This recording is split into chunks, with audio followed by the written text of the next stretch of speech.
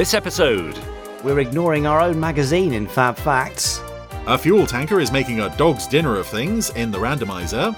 And it's me having a chat with David Quilter. I loved anything with Robert Mitchum. Right, yeah. I loved westerns. Yeah. I would have given anything to have been in a western. Yeah.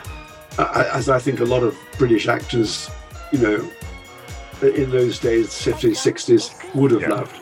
Ooh, more you. That's all coming up in Pod 210.